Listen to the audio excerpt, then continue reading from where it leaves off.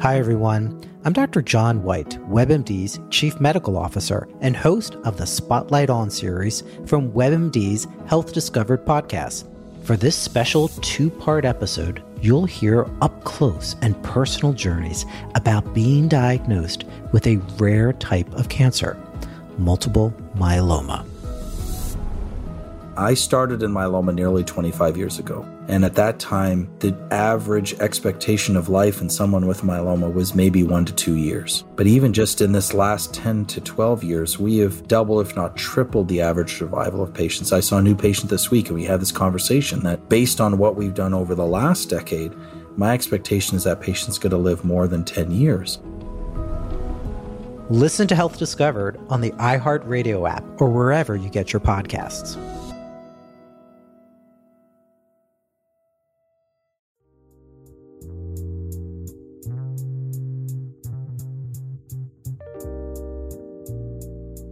Hello, and welcome to the Proactive Caregiving podcast. As a CPA with over 20 years as an industry accountant, Jessica stepped away from the corporate world to become a full-time caregiver for her mother. Having learned invaluable lessons along the way, she is now here to share those with you and to invite you to join her on this caregiver's journey. Here is your host, Jessica Cannon. Hello, everybody. I'm so glad you're here with me today. I'm the Proactive Caregiver, and I specialize in educating others on how to be proactive by empowering the caregiver. If you can't take care of yourself, then you can't take care of your loved one. So, today, I wanted to have one of our previous guests back because I started thinking, what happens when you end up with a pillow over your head because your loved one is snoring loudly? Although it may seem like they're getting the best sleep of their lives, no matter how much they resemble a hibernating wildlife animal, it means neither one of you are getting good sleep. And so I bet neither one of you would have considered having your dentist by chance to screen for sleep apnea. I didn't either, but I think it's fascinating. So today I wanted to invite Joy Poskozim from Joyful Dental Care in Chicago back on with me so that we can kind of get into some of these details and how it relates to sleep apnea and other areas. Good afternoon, Joy. Thanks for coming back. Thank you for having me. It's a pleasure. Absolutely. One of the things I love that you had mentioned before was you basically reminded me we could survive 3 weeks without eating, and we could possibly survive 3 days without water, but we could survive only roughly 3 minutes without oxygen. So as a dentist, and I know this seems like a really weird idea to others, how does that, I guess, relate? And how is it possible for you to be able to even consider the idea of sleep apnea for patients?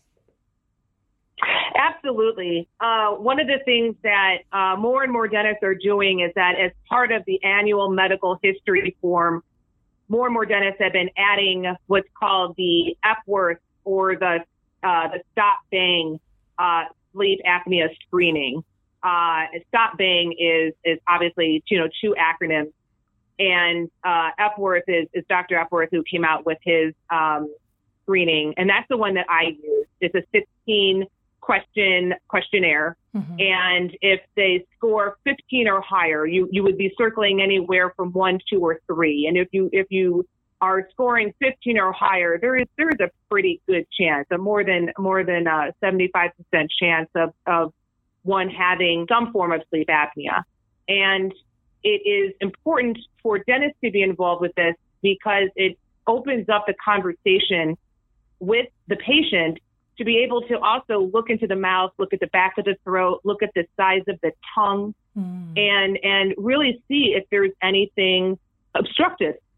And that's what OSA is. It's obstructive sleep apnea. Mm-hmm. What is obstructing the airway, potentially, that causes the snoring, causes those vibrations, and then therefore potentially cause these apneic events, as they're called, where someone literally stops breathing. So we can do that. We can examine the tongue. We can examine, tonsils. And, it's not tonsils. The tonsil problem is not just for children. It can happen at any age where tonsils become an issue, especially for those with asthma, those with allergies. And just like tonsillar issues, you can develop allergies at any age.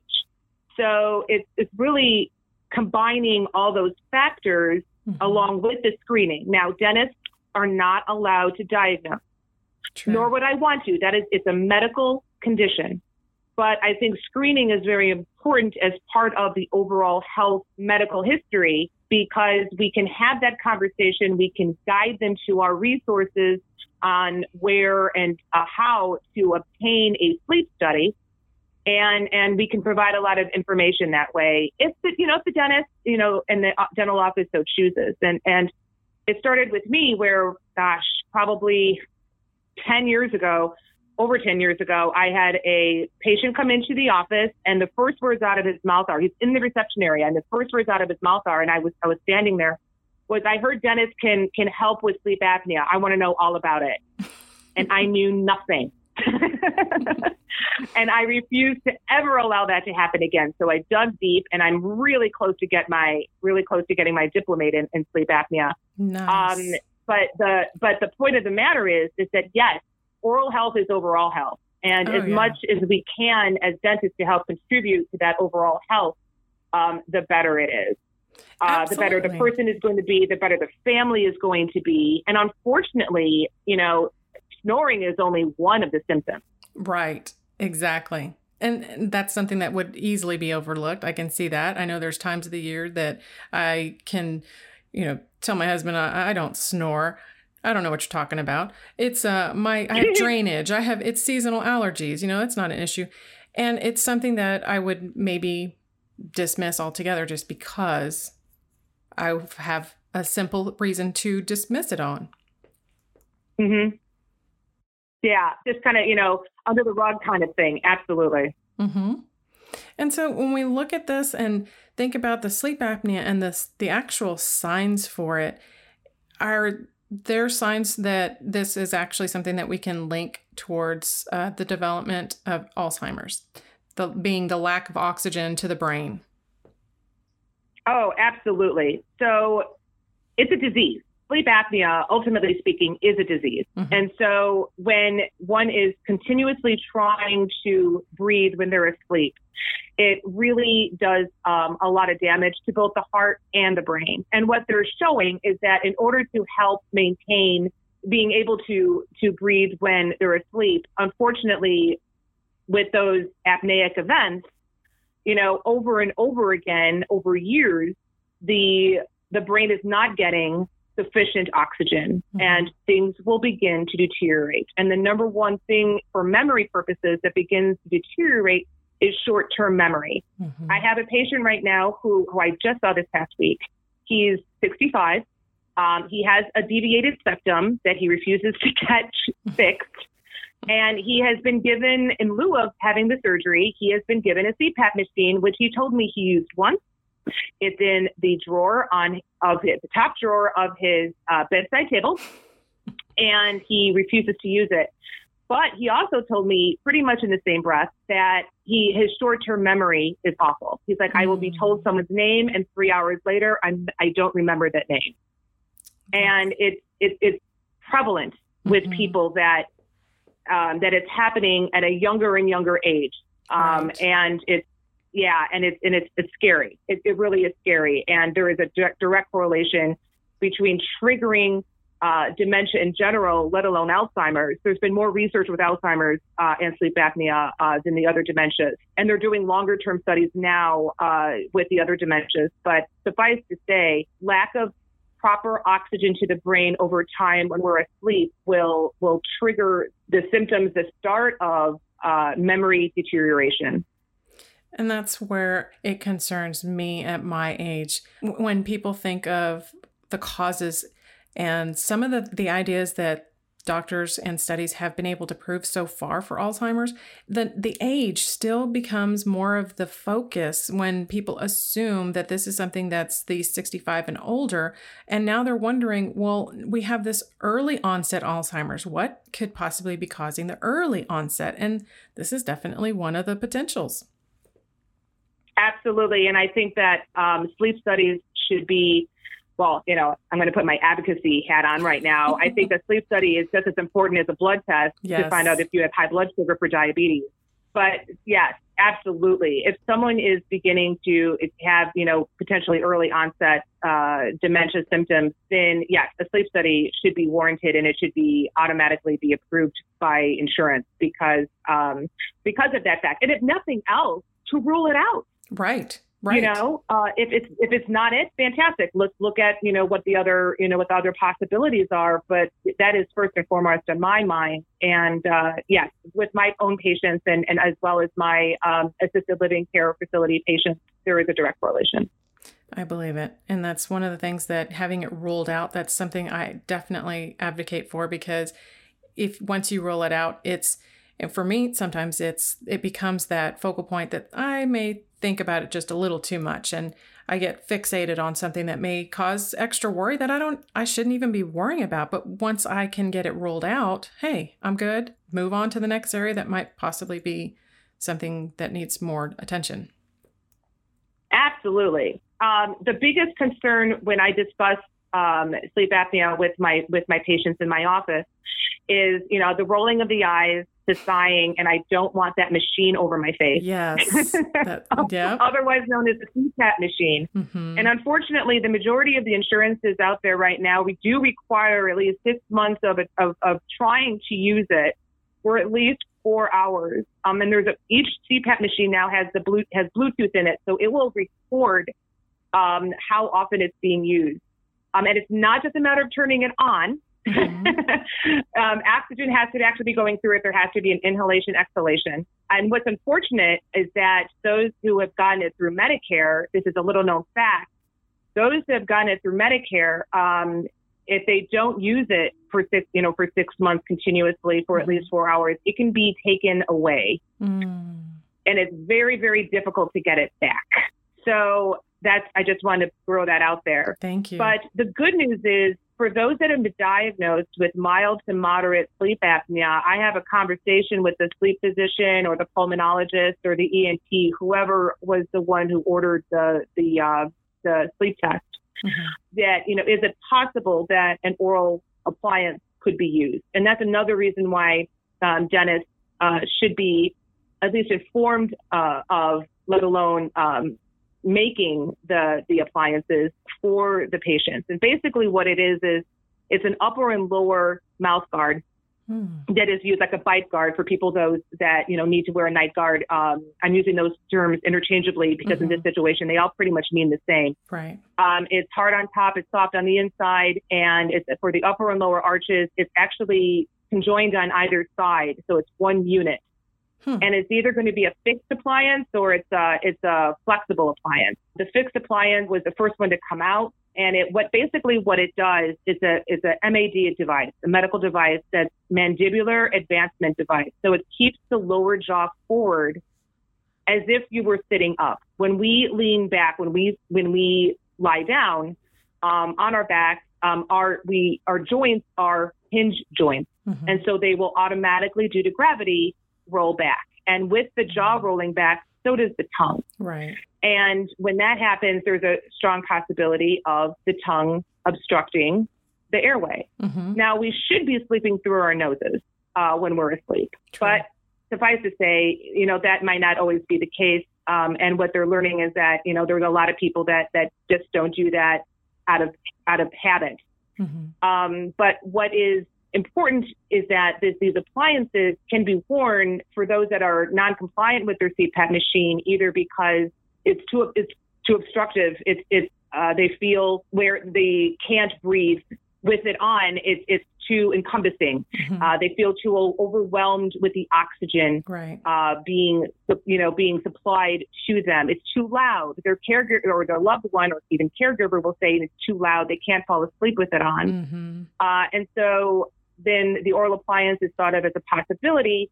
And because it doesn't make any noise, keeps the jaw forward, and it will be, beneficial, and some say as beneficial as a CPAP machine. What is required, though, is once the appliance is created for that patient, the person has to then have a subsequent sleep study to make sure that it actually is doing its job. Just because the snoring has potentially stopped, and the majority of the times it does, we have to make sure that the apneic occurrences have also stopped.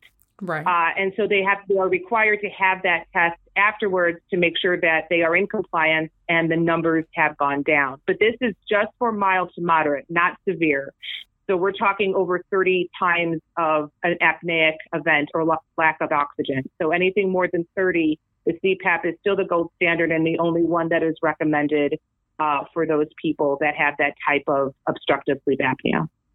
That's interesting, because now you're with the mouth guard, you're not as forced to have sleep on your back only, because I know that is also an issue. Yeah. You have your side sleepers, your stomach sleepers, and having to be forced onto your back when that's not comfortable in the first place, that's not your normal sleeping position, then yeah, I can see why I was worried about that myself. I don't want to have this cumbersome item on my face, and if I roll over to my left side, which I tend to sleep on more, then I don't want this thing. Is it going to shift and move, or is it going to keep me from staying asleep once I'm able to finally fall asleep? Yeah. Absolutely. And there's different kinds. Different kinds. Yes. I actually have my own mouth guard. It's not the type that you're referring to, but it's a mouth guard because I tend to sleep and I grind and clench my jaw a little bit too much.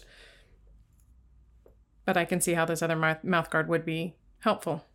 I have someone in mind that I need to suggest this for.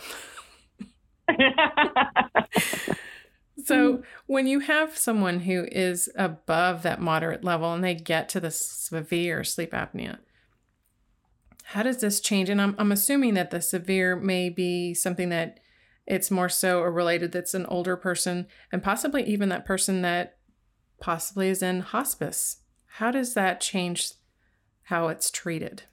When it comes to hospice care is generally speaking palliative care. So, someone who's in hospice is when treatment has stopped working, be it medication or, the like.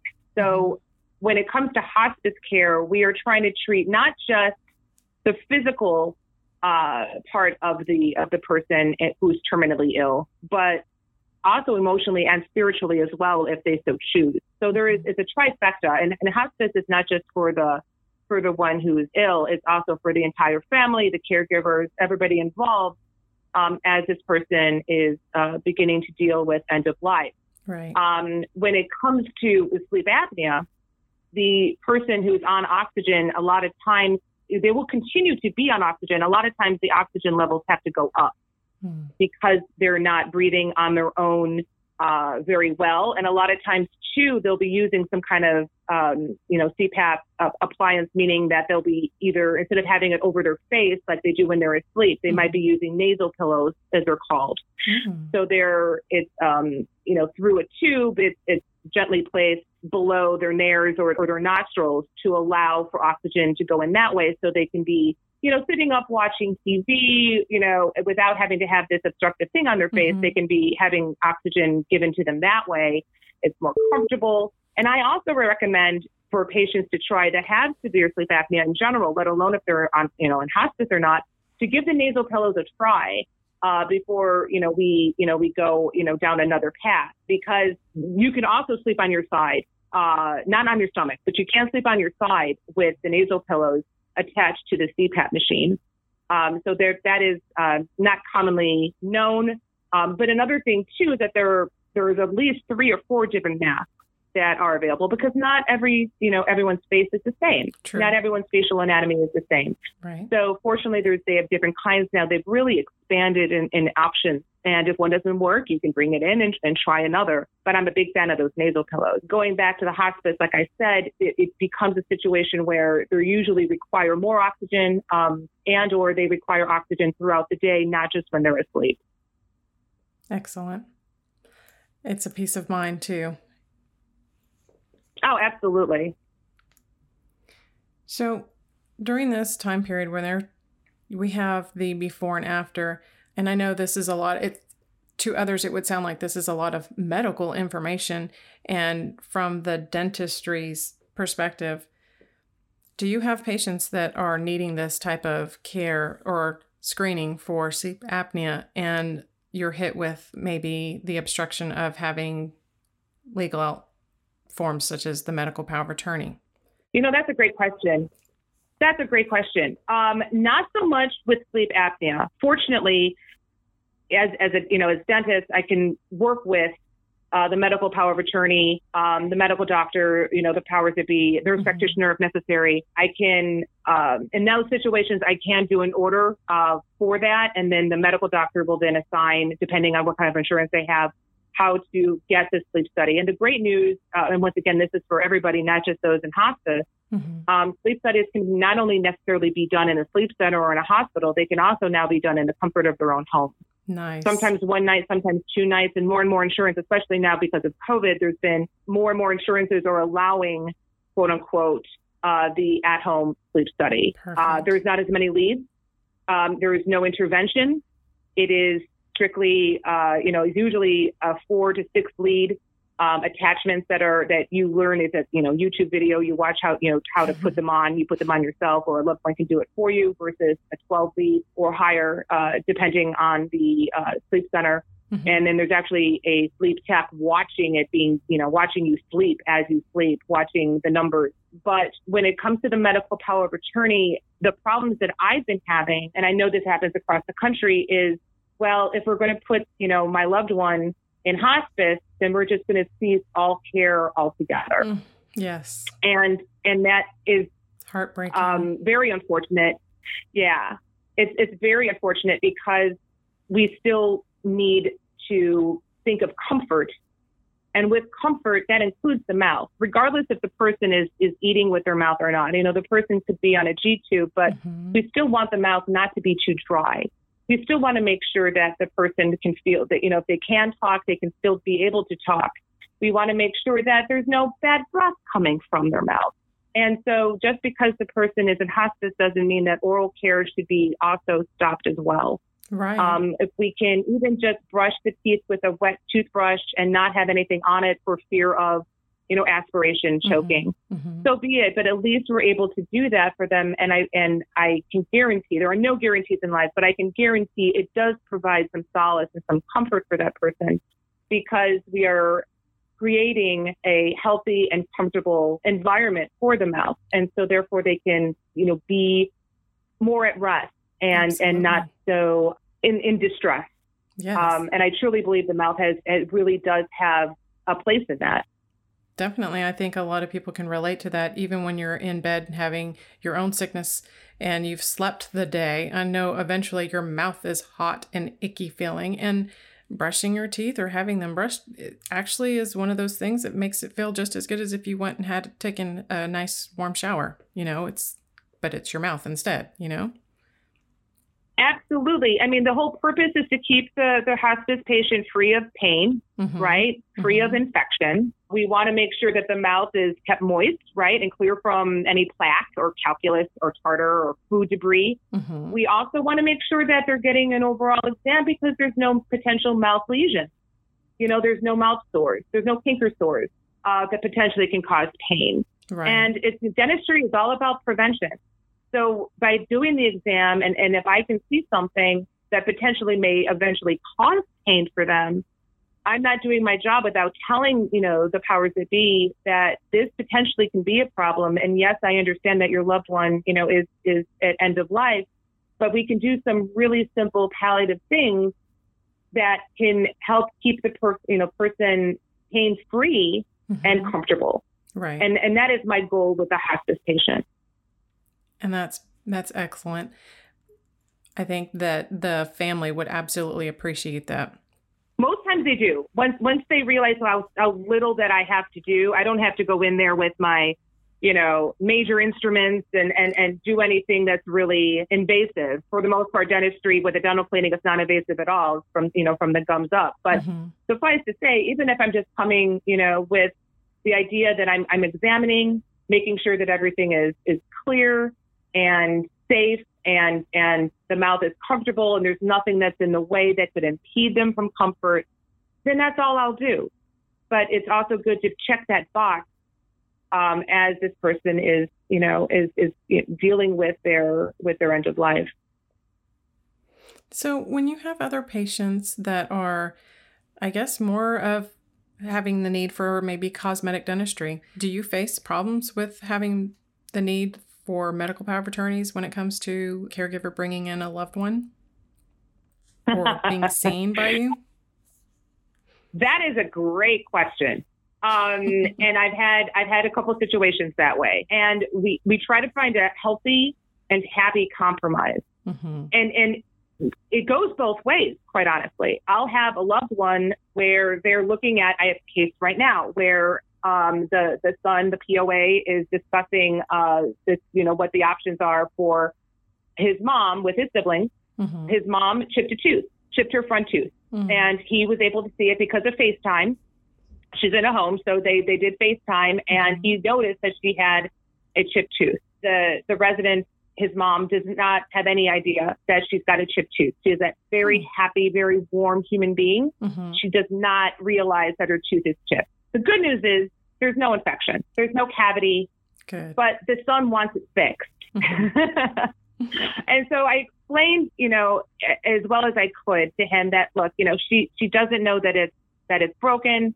She's not in any pain. It's not interfering with her eating habits. She smiles all the time. Mm-hmm. If we fix it, then we have to be careful because she's not going to be able to bite into things that she wants to because it can flick off. The bonding, the filling can flick off. Can I do it? Yes. Do I recommend it? Even if it was my own mom? No, I wouldn't. Because it's a very guarded prognosis. Can it be done? Absolutely. She's got a very tight bite. And I want her to feel free to be able to eat whatever she wants at this point in time.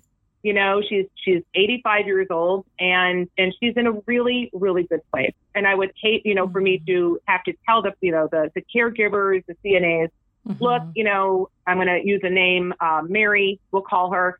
I don't want Mary, to be biting into anything with her using her front teeth like a sandwich or pizza or anything because it might tip her front tooth. Right. Now, this is a tooth that if it was, someone who was more cognizant, would have a different, would have the ability to know what to eat or what not to eat and mm-hmm. potentially even maybe cap the tooth, crown the tooth. Mm-hmm. In this situation, I wouldn't recommend it. I've also had the other side where the resident, I'm thinking of one in particular, we'll also call her Mary. She mm-hmm. was very upset with her partial dentures because she felt that the teeth were too yellow, and she's had them for years, but mm-hmm. all of a sudden her partial denture is too yellow, and it's her front teeth that the partial denture is for, mm-hmm. and she wants a new denture made. And unfortunately, you can't whiten plastic denture teeth. Right. The denture itself was perfectly fine. It worked. It's been working for her for years. It's really good oral care. But, the daughter called me. She's like, what can we do? I said, what? The good news is we can change out those teeth on the denture that she currently has. We can change them out. I said, that way she won't, have to go through the transition of a new partial and have to kind of break it in like a new pair of shoes. I said, she'd be without it for about a week. Because I have a local lab that I use. But I said, yeah, absolutely. We can change out the teeth, put in whiter ones for a third of the cost of a new partial denture because it was a well-made denture in the first place. And she will have brighter teeth. And that's exactly what we did. Nice. So she was able to keep, the denture that she already had because it was comfortable for her, but it also satisfied her wanting more brighter teeth.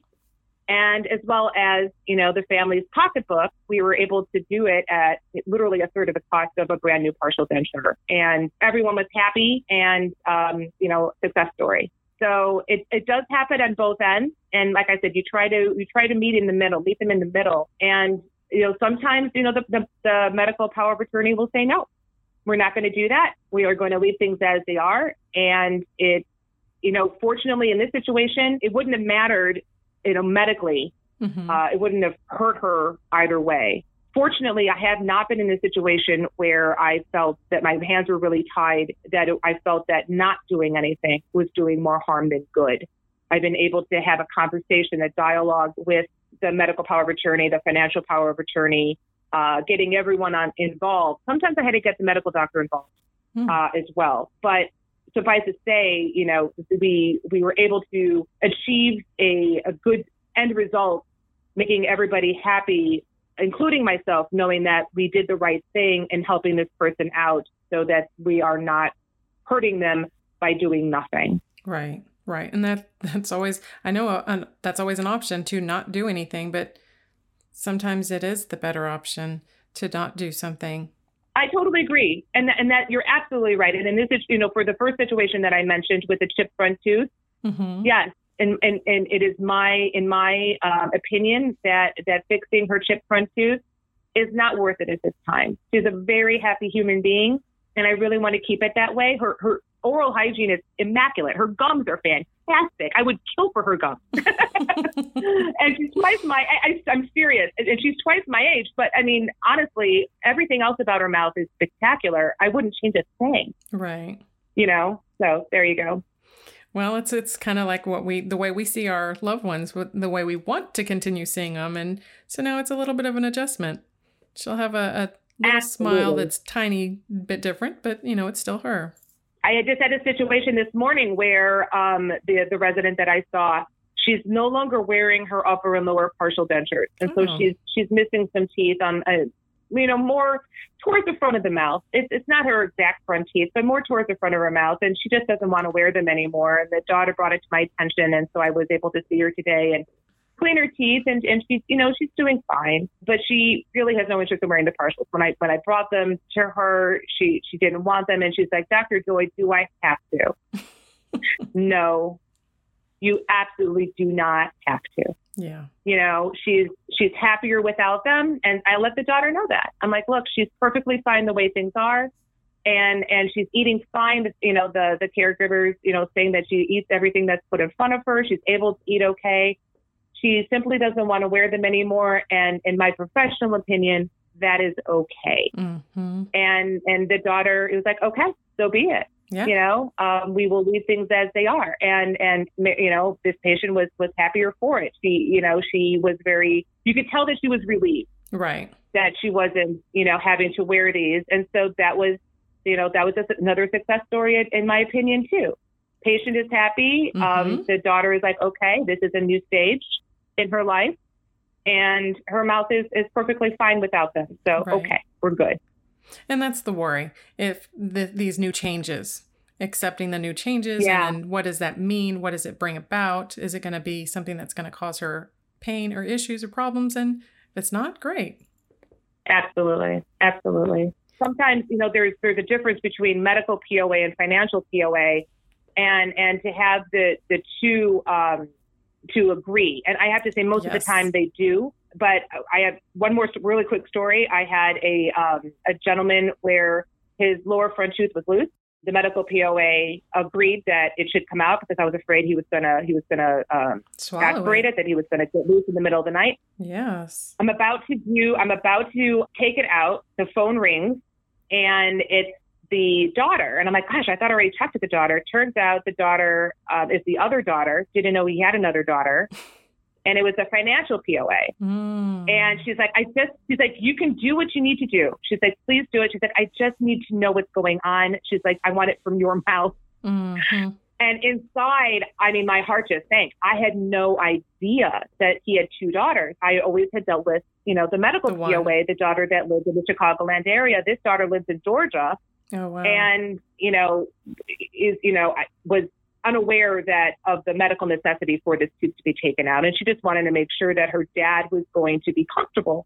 Mm-hmm. I said, absolutely. I said, it's really loose. It's not going to take much, but I want to be the one taking it out, on the proper terms, than have it come out potentially when he's asleep and then it's choking him.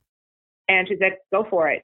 And, I was able to do it. But yes, there's not just a medical POA, there's a financial POA as well. And unfortunately, they're equal, at least in Illinois, they're equal when it comes to making the final decision, especially if it has to be paid for by the family.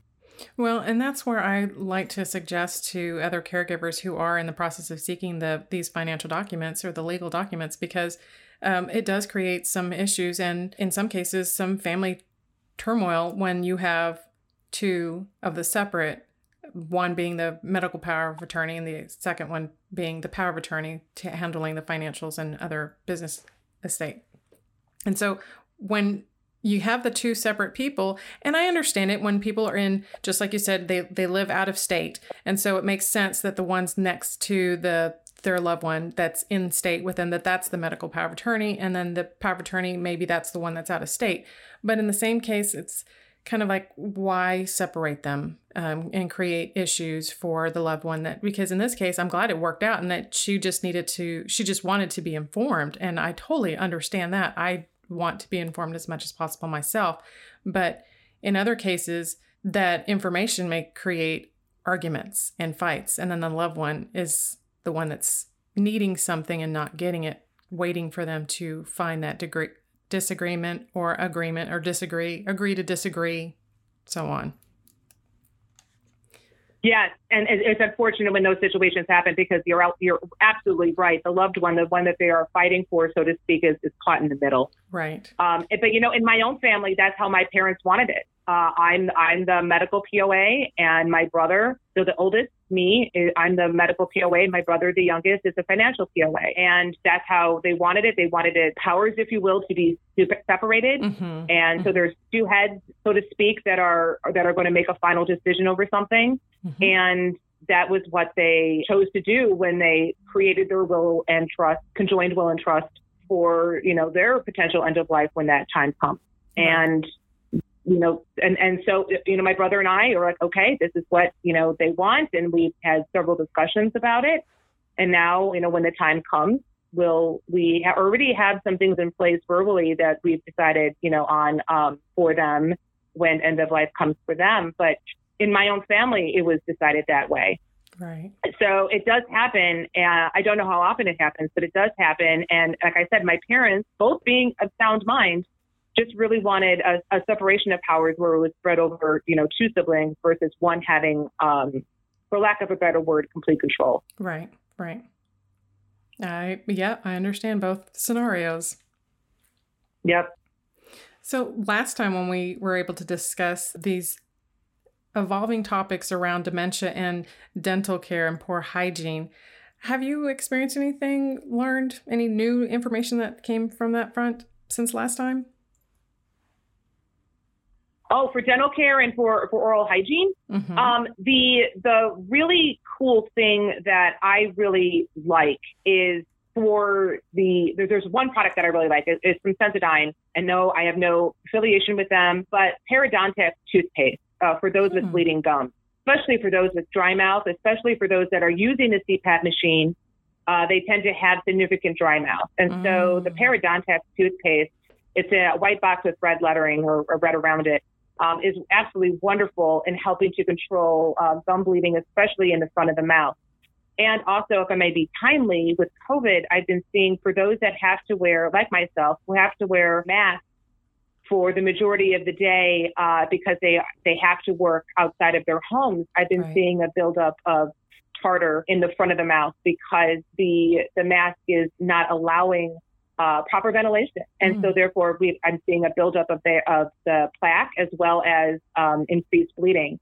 And the periodontic toothpaste, which is over the counter, is a great product for that. And then also too, I'm a big fan of the mouthwash. It's not just the Act mouthwash, the Act dry mouth mouthwash, but the pink Listerine, which is the one that is alcohol free, but also has the fluoride in it. And I've been recommending for people, like I said, for those that have to work outside the home to potentially start using a dry mouth mouthwash because they might not even realize that their mouths are being dry and the gums are suffering for it. And bleeding gums don't hurt.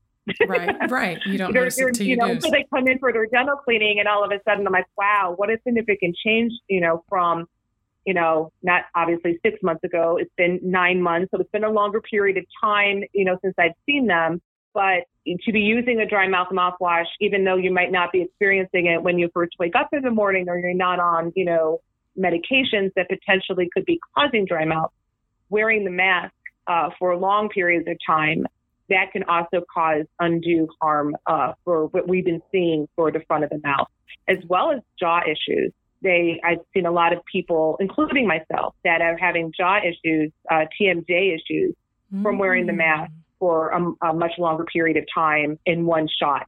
Interesting. And so therefore making mouth guards and those kind of devices to help prevent the overclosure of the jaw joint is been very helpful as well. So, and the youngest one I've made a mouth guard for, unfortunately, is a 19-year-old college kid. He's already got divots in his teeth from the clenching. Wow. And, he's like, I'm like, how long do you think you've been doing this? And he's like, probably for about a year. Well, that makes total sense.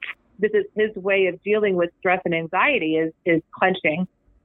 His mom also wears a mouth guard, but, she got hers about 5 years ago. But that stress on the teeth, we're seeing younger and younger because of what's, going on in the world. And that's his way of dealing with it without even him realizing. Exactly. I noticed the divots. He's like, yeah. He's like, my joints kind of feel sore at the end of the day. What do I do about it? And so we rushed it so that he could have it when he went back to college. So between the last time and that today, those are the two things that I've noticed significantly have become problems. Hopefully, as things die down, we can potentially go back to normal, and therefore our mouths will as well. Right. But right now, those are the acute problems I've been seeing. But, for right now, we are going to continue wearing the masks, and it seems like we are going to have to continue wearing these masks for very much longer than we had anticipated. The mouthwash is something that's very simple that we could do. I mean, having that, I keep an extra bottle of hand sanitizer in my vehicle, and that's something that I could possibly get some mouthwash and have, take it in my little purse, the travel size or something that I can take with me and swish while I'm out and about before going into the grocery store and putting the mask on, or before having to go into work for that matter. Swish and go into a restroom or something and swish and put your mask back on. And it's those preventatives, those little things that are not harmful, but helpful, extremely helpful.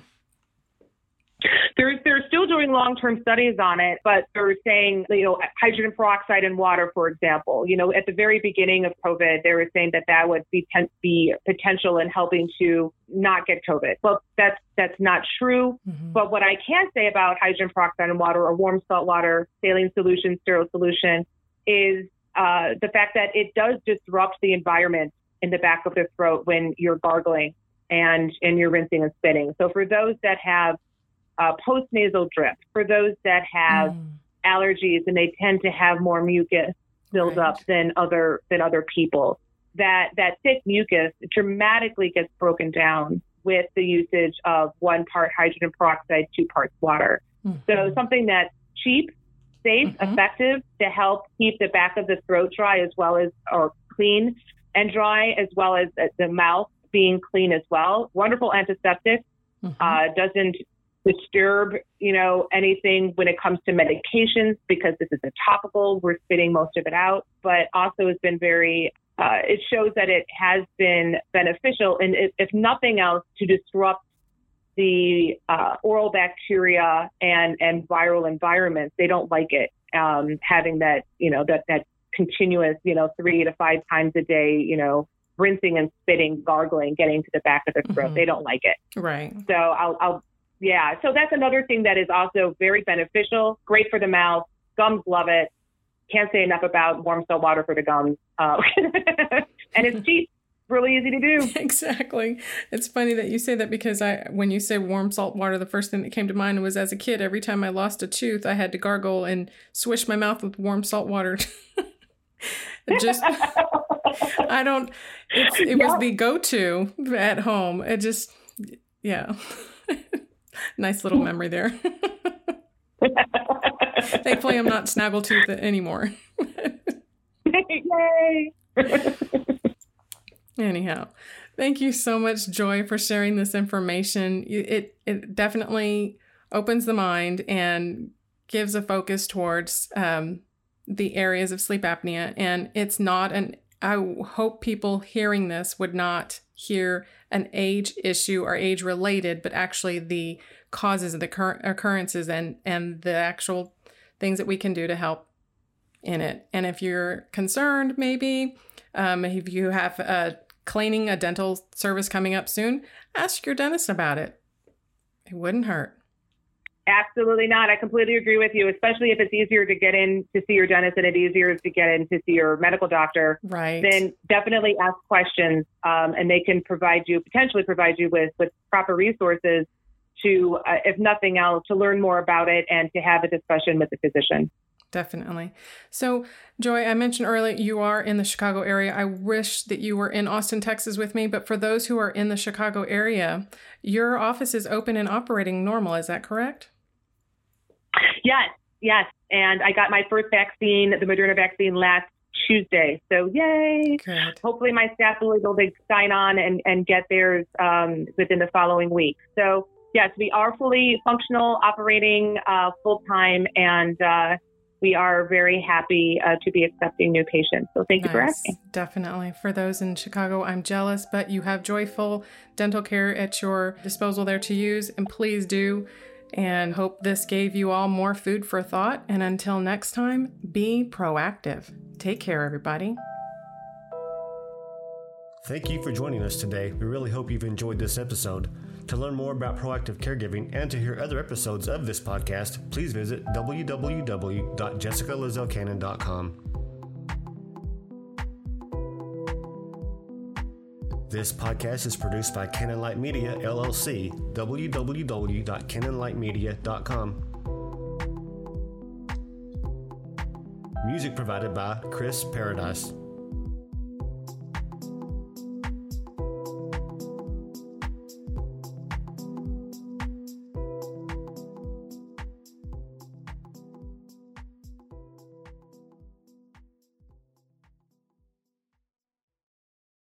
Mary redeemed a $50,000 cash prize playing Chumba Casino this year. I was only playing for fun, so winning this was a dream come true. Chumba Casino is America's #1 social casino experience. It's serious fun. With over 80 casino-style games to choose from, you too could win life-changing amounts of cash. Be like Mary. Log on to ChumbaCasino.com and give them a whirl. That's ChumbaCasino.com. No purchase necessary. Void or prohibited by law. 18+. Terms and conditions apply. See website for details. The voice in the preceding commercial was not the actual voice of a winner.